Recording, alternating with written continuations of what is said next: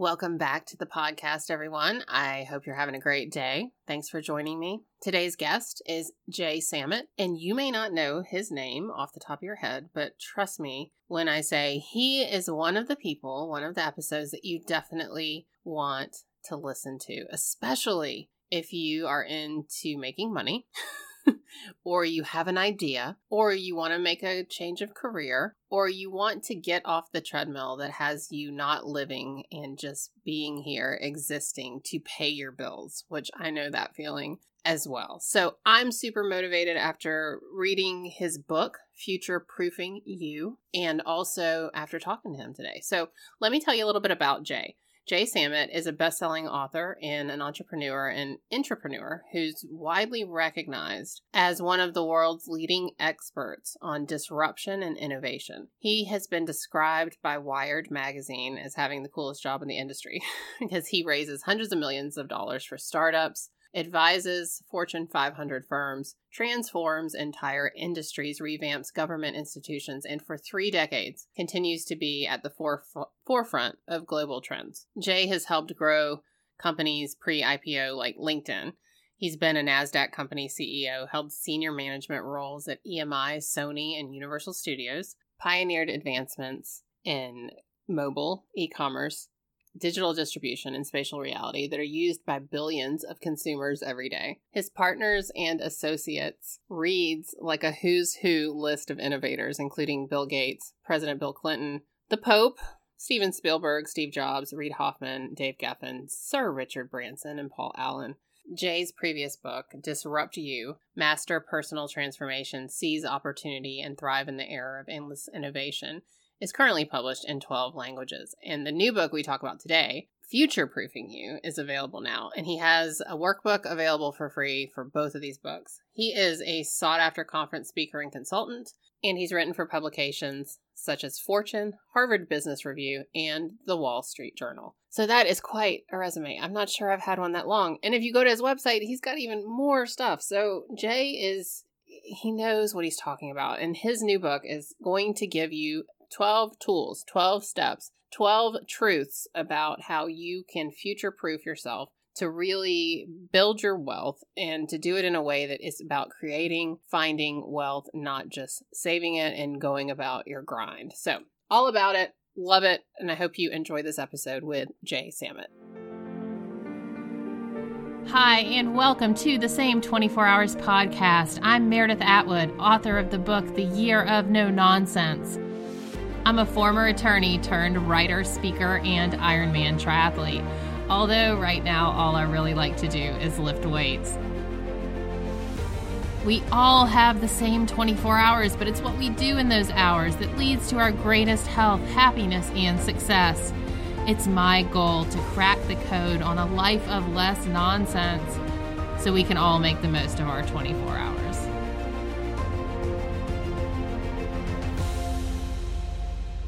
So let's get started. Hey, everybody. Welcome back to the podcast. Jay Samit is here. Hi, Jay. Hey, how are you? Oh, I'm so good. So I was excited when I started reading your book, Future Proofing You, because in the first chapter, there it is. Look at you. Such a good marketer. You said millionaires and everyday people, and I'm paraphrasing, all have the same 24 hours. And I was like, I got to interview this guy because, this podcast is called The Same 24 Hours. So let's jump off there. Yeah, what do you mean by that? What do you mean we all have the same 24 hours? If you would have told me when I grew up in a row house in Philadelphia that dozens of my friends would become billionaires with a B, I'd ask you what you were smoking, right? I'd never met a millionaire. I didn't know what money was. I didn't come from that. And I noticed a pattern. And the only differences between those that succeed and those that don't is what they believe in themselves. If you think you can or you think you can't, you're right. So I've then dedicated the rest of my life to teaching people how to achieve. I've taught this at the university level. I've had students do $100 million the first year. And I wrote Disrupt You to break it down for everybody. And I got thousands of emails from people in over 140 countries. I don't say that to brag. I say how interconnected we are. thanking me for changing their lives. I didn't do the work, they did. I just hold up a mirror and they look at it. But I got that occasional email, one specifically from a millennial that said, I could never do this. And I'm like, why am I not able to communicate and reach that? So I came up with this crazy idea. I took a homeless immigrant, mentored him 1 day a week for a year. I gave him no capital, no business introductions. He had to start a business that took zero money. And spoiler alert, if you're reading Future Proofing You, he goes from welfare to self-made millionaire in under a year. And I synthesized what we talked about down to 12 truths. And if you follow these 12 truths, you will have the same results. This isn't a get rich quick idea. This is, if you're willing to work harder than most people will for a year, you can live in a manner most people can't for the rest of your life. Nice, nice. And so everyone heard my introduction to Jay. Okay, so this isn't just a guy who like showed up and said, I have an idea. Like you walk the walk. This is stuff I've for sure. People, I've created apps that are used by billions. I've sold companies. Yeah. I've run companies with hundreds of thousands of employees, but I'm no different than anybody else. Now, I've met some of the, I'm not going to drop a gazillion names. You can go ahead. Just give us a few. Come on, give us a few. I've worked with Spielberg and Bill Gates and Steve Jobs and Paul Allen and, the Pope and presidents and all that stuff. And some of them are not smarter than your average bear. A couple of them are some of the smartest people in the world that I've ever met. But the point is, it's their approach to success. And everybody thinks entrepreneurs sell things. That's not what it is. You solve things. Solve a problem for 5 people, you have friends. Solve for 1 million, you make money. Solve for 1 billion, and you change the world. And the only people that ever changed the world were stubborn people that didn't give up. That's all it's about. So that if you're an athlete and you saw how you could transform your physicality, where you overcame that, I'm not good enough, I'm not strong enough, I'm not fat enough, and you literally changed that. Imagine going through the same process to change the voice in your head that says why you're not good enough. And it starts with that positive mindset. So Vin Clancy, the young man that I picked, I realized I had to get him out of that mindset of welfare very quickly if I was going to have him succeed at this audacious experiment. And so in our very first meeting, I lied to him. Not proud of it, and he didn't find this out till he read the book. But really? You didn't tell him? There's a phenomenon called the Pygmalion effect. A professor went to a school, tested all the kids, and told the teachers 3 of the kids would be super learners, super achievers. They'd really grow this year. And at the end of the year, those 3 kids excelled above everybody else. The professor lied. He just picked 3 names out of a hat. But if you tell people they're special and you treat them special, they become special. So really, all that he needed to know was that somebody else believed that he could, until he believed it. And once he believed it, he was unstoppable. And you haven't gotten this far in the book. And I won't wreck it for you, but middle of the year, it's about $500,000 that he's earned. His business got knocked over, like a sucker punch to the gut. Nothing that he did wrong, nothing that anybody could have foreseen. And he was really bummed. And he comes to my meeting, and I knew what had happened. And his goal for that month was to make 100,000, and he only made 96,000, and he was upset. And I'm saying inside to myself, if I could have put him in a time machine, right, the year before, that you're going to be upset at only making 96,000 a month, more than his parents had ever earned in a year or whatever, he wouldn't believe it. And his business didn't fall over. He instantly said, "This isn't working. I have to try something else." That is the growth mindset. When something fails, you don't end up where you started. You either earn or you learn, but either way, you're better off. And so you fail your way forward. 2 guys that I worked with at the beginning of my career had what was at that time most genius idea I ever heard of. This is, what if we hook up computers to traffic lights to reduce traffic? It was called trafo data. Brilliant. No city planner understood what they were talking about. So trafo data went bankrupt. And Bill Gates and Paul Allen had to start another company. And their second company was called Microsoft. And it did a little bit better. Walt Disney's first company went belly up. Henry Ford's first company went belly up. we live in this era, especially the younger generations, where social media gives you this false greatest hits. It's like watching the evening news where baseball's just hit, not the long drawn out process, let alone all the practice hours. So people don't understand that failing is part of the process. Right. You cannot succeed without failing. No baby stands in the middle of the room and says, today I shall walk across the room. They try and they stumble, they try and stumble. When you play video games, you hit this immovable thing, you hammer at it, you finally get past that obstacle, and there's another obstacle. Welcome to life. Welcome to life. But I teach you how to harness that, how to harness fear, how to really look at the world in a way that we weren't taught. We were taught to be employees. We were raised to help somebody else live their dreams. Right. And most people go to a job they don't care about. They're paid enough to show up, but not enough to care. They can't live a life that they deserve. But no one showed them how.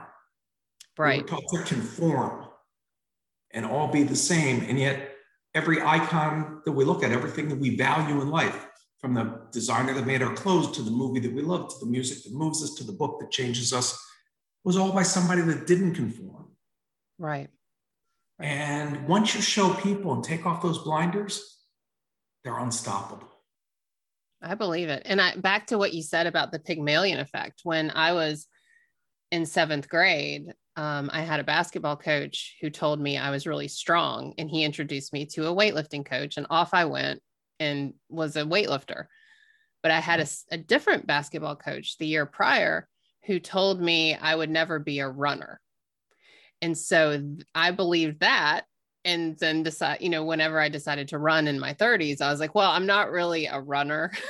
I'm not really going to be able to do this, but at least I'm strong. And I didn't realize until I woke up and realized what was going on, that I had taken that belief, because he said I wasn't a runner, but at least I was strong. Right. And I just went off into the distance, and I'm strong, right? I believe that. And there's still this part of me, it's like, no, I'm not really a runner. And it's just crazy to me. Like, you are what you believe you are. And here's what it is. The well-wishers, your parents and teachers and coaches and everything, want to shield you from the pain of failing. Yes. That's why they're doing this. Yes. They gave up on their dreams. And so you're getting advice from people that gave up. I have it even more extreme on the physicality side of it. If you read Disrupt You, the first book, my mom, for whatever reason, she hates to tell the story, wanted to get me out of the house as a little kid. So she forged my birth certificate to make me a year older. So I was always the smallest kid, the scrawniest kid, the weakest kid. So I absolutely hated anything having to do with sports. I still hold, I think, the national record for wrestling. I could have both of my shoulders on the mat before the other kid touches me. I mean, I don't follow a sport. I don't play a sport. I don't see a sport. And so when I wrote Disrupt You to tell people to change their voice, I was about 40. And I'm like, I have to be honest and do the same thing for myself. And I'm not 4 years old pretending to be 6 years old. I'm not, I could probably kick the ass of any 4-year-old. So I decided I had an Olympic wrestler worked for me. And I asked him to show me what the exercises are. And I got in shape. And since I didn't play any sports, the only thing that I could think to do when I got in perfect shape was I took up trapeze.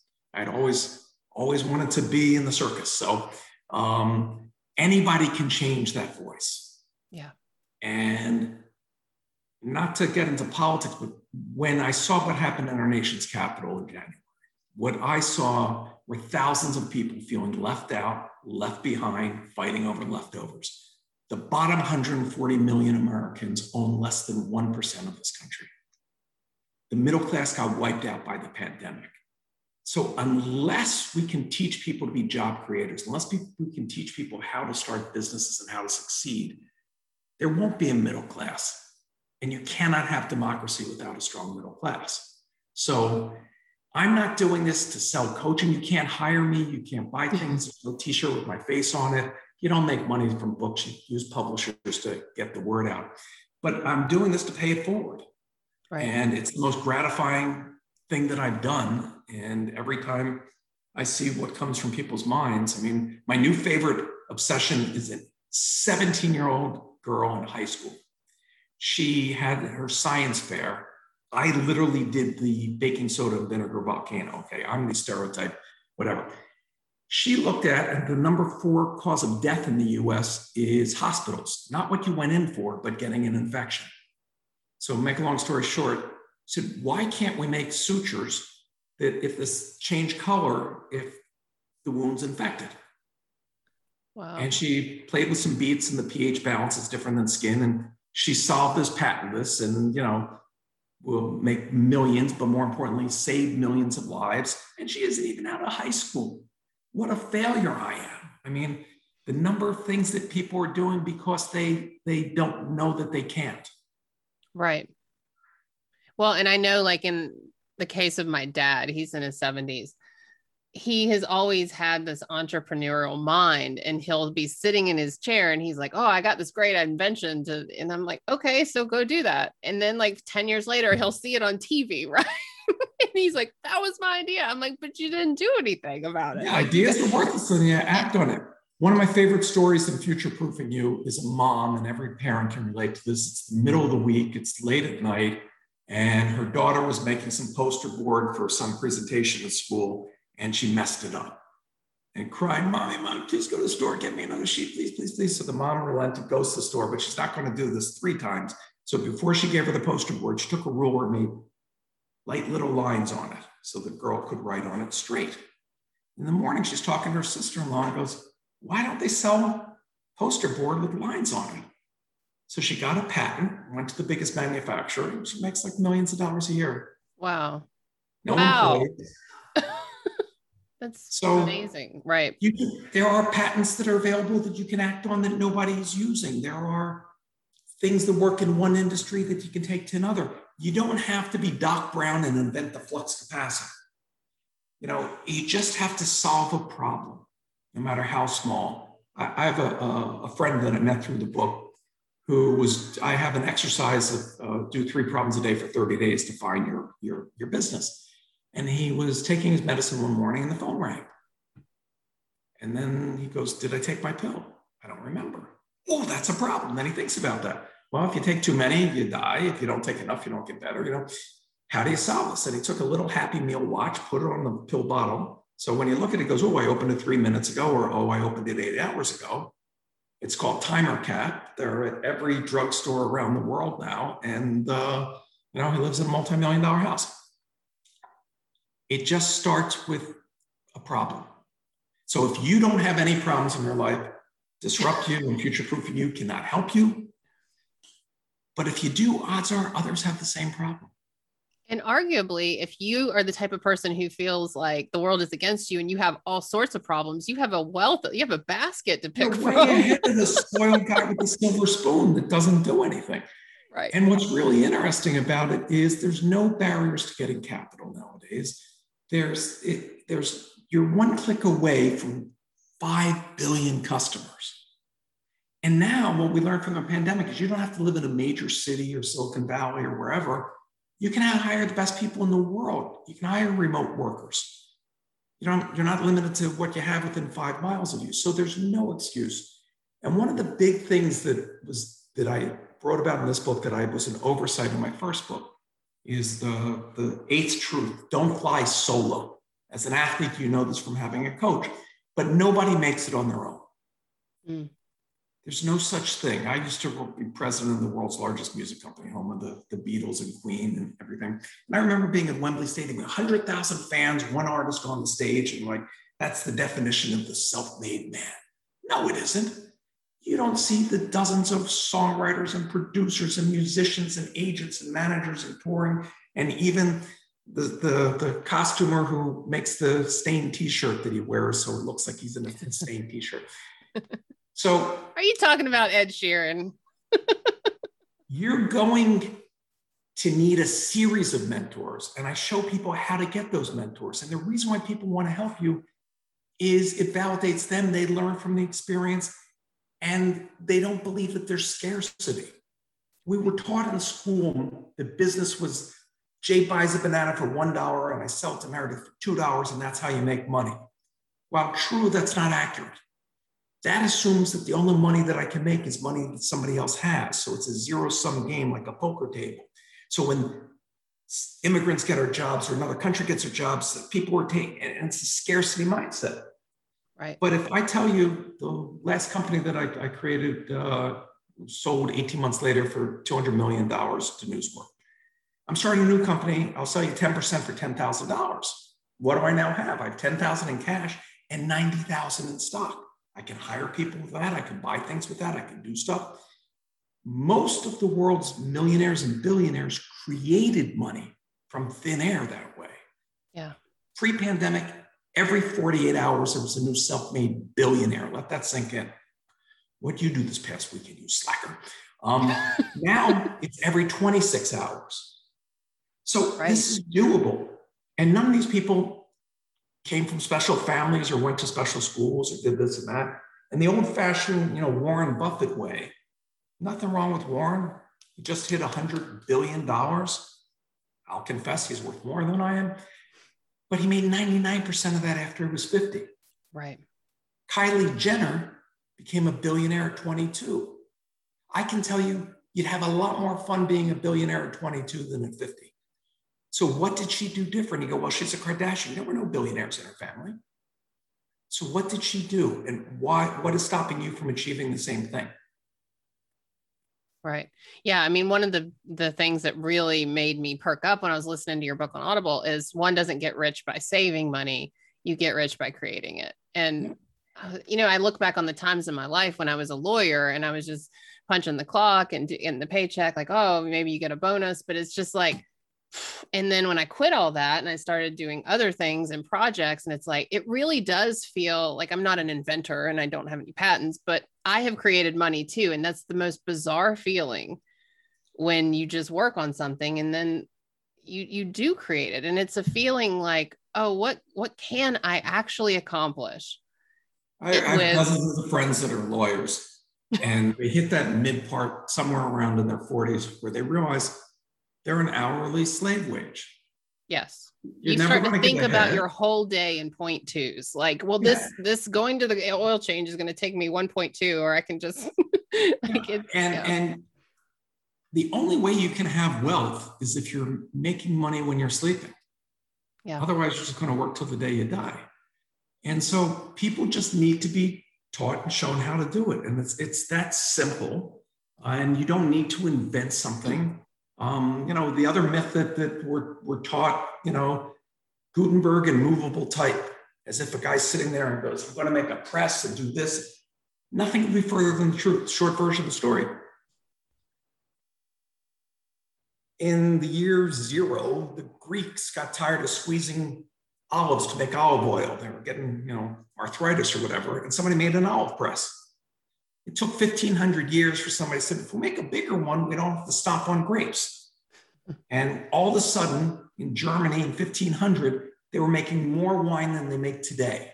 Everybody got a grape press. They didn't need a lot of laborers. And there was so much wine, there was no market for it. Every vintner went out of business. And now there's all these presses sitting there. And he's sitting there with his little type, looking out at the window, and he just shifted it to different use. Okay? Silly putty was designed during the war effort.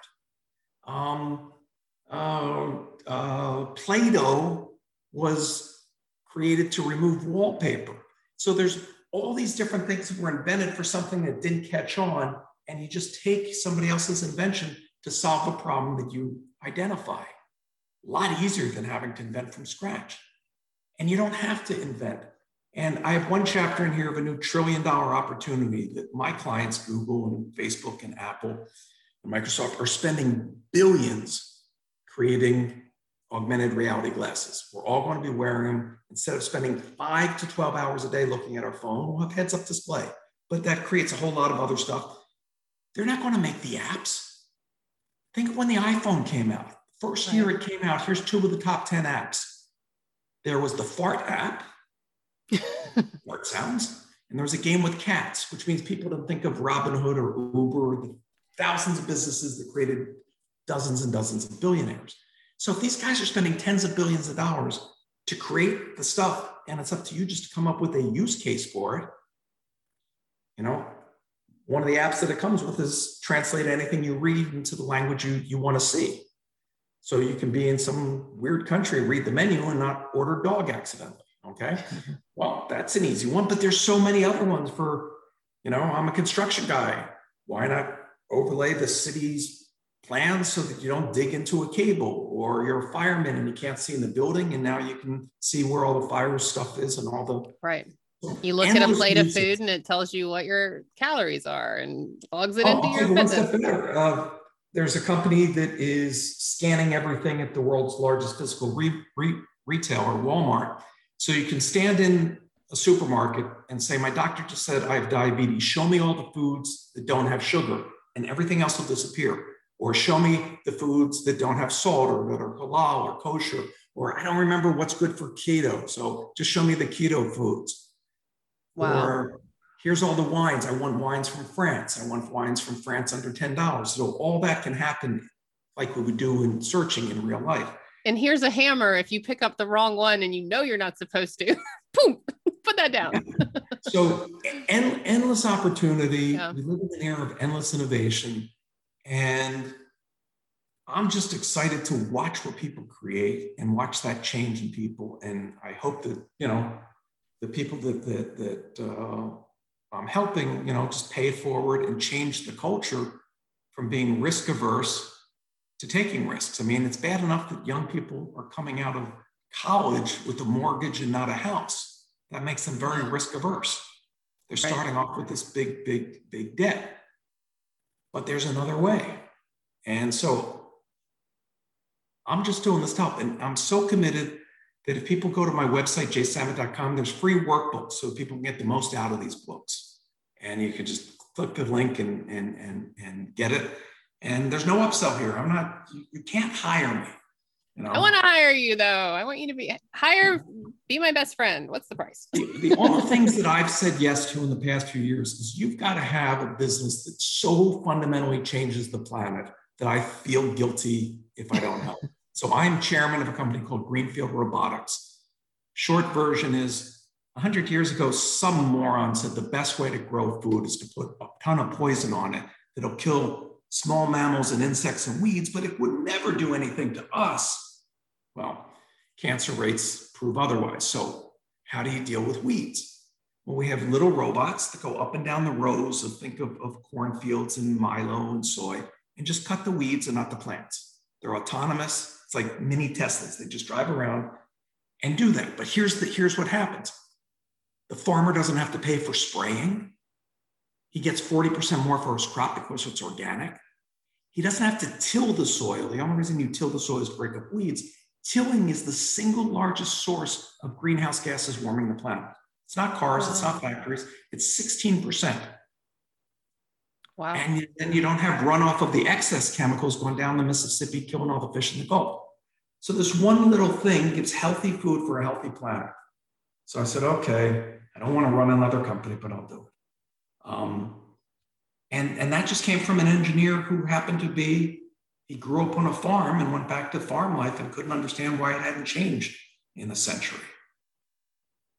Wow. Everything can be changed. It all just starts with that belief, a growth mindset. And that's what you're about. That's what your show's about. And you're helping people see that anything's possible. And your book is amazing. Just in the first couple chapters, it's got me all fired up. I've been hauling around an idea for 10 years and it's still a good idea. It hasn't been done. And so, you're giving me the I need to really think about it and move it forward, because you said in the book, there's two things you need. You need insight and you need perseverance. And if you're stubborn and you persevere, I do that. Like that's my whole shtick is how stubborn and I can persevere through anything. Right. And insight is what this podcast is about. It's about what your book is the insight. There's insight everywhere. Like all you stubborn listeners out there, that's all you need. You need some insight. You got the stubbornness. So let's go. Right.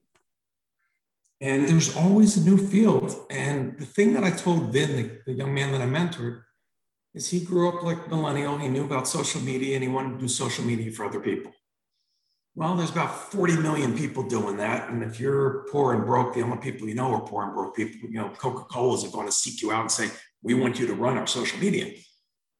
So I said, you either have to be the best in the world at what you do or the only one doing it. Because if you're the only one doing something, by definition, you're the best in the world.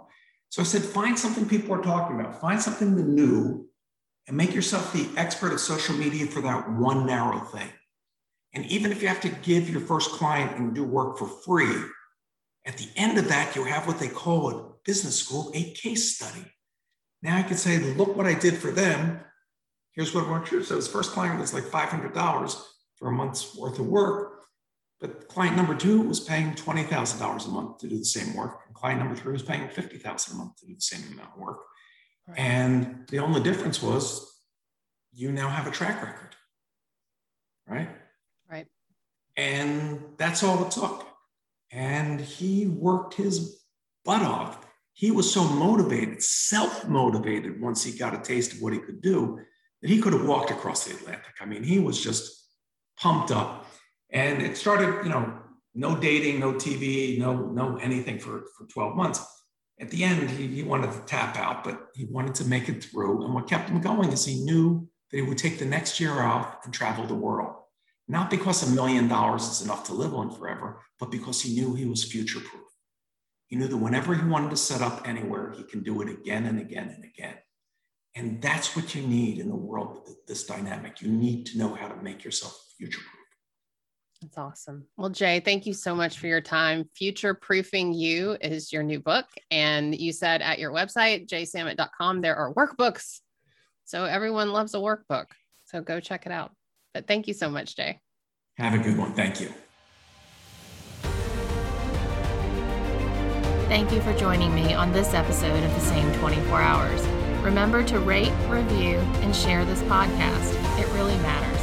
I appreciate it. See you next time.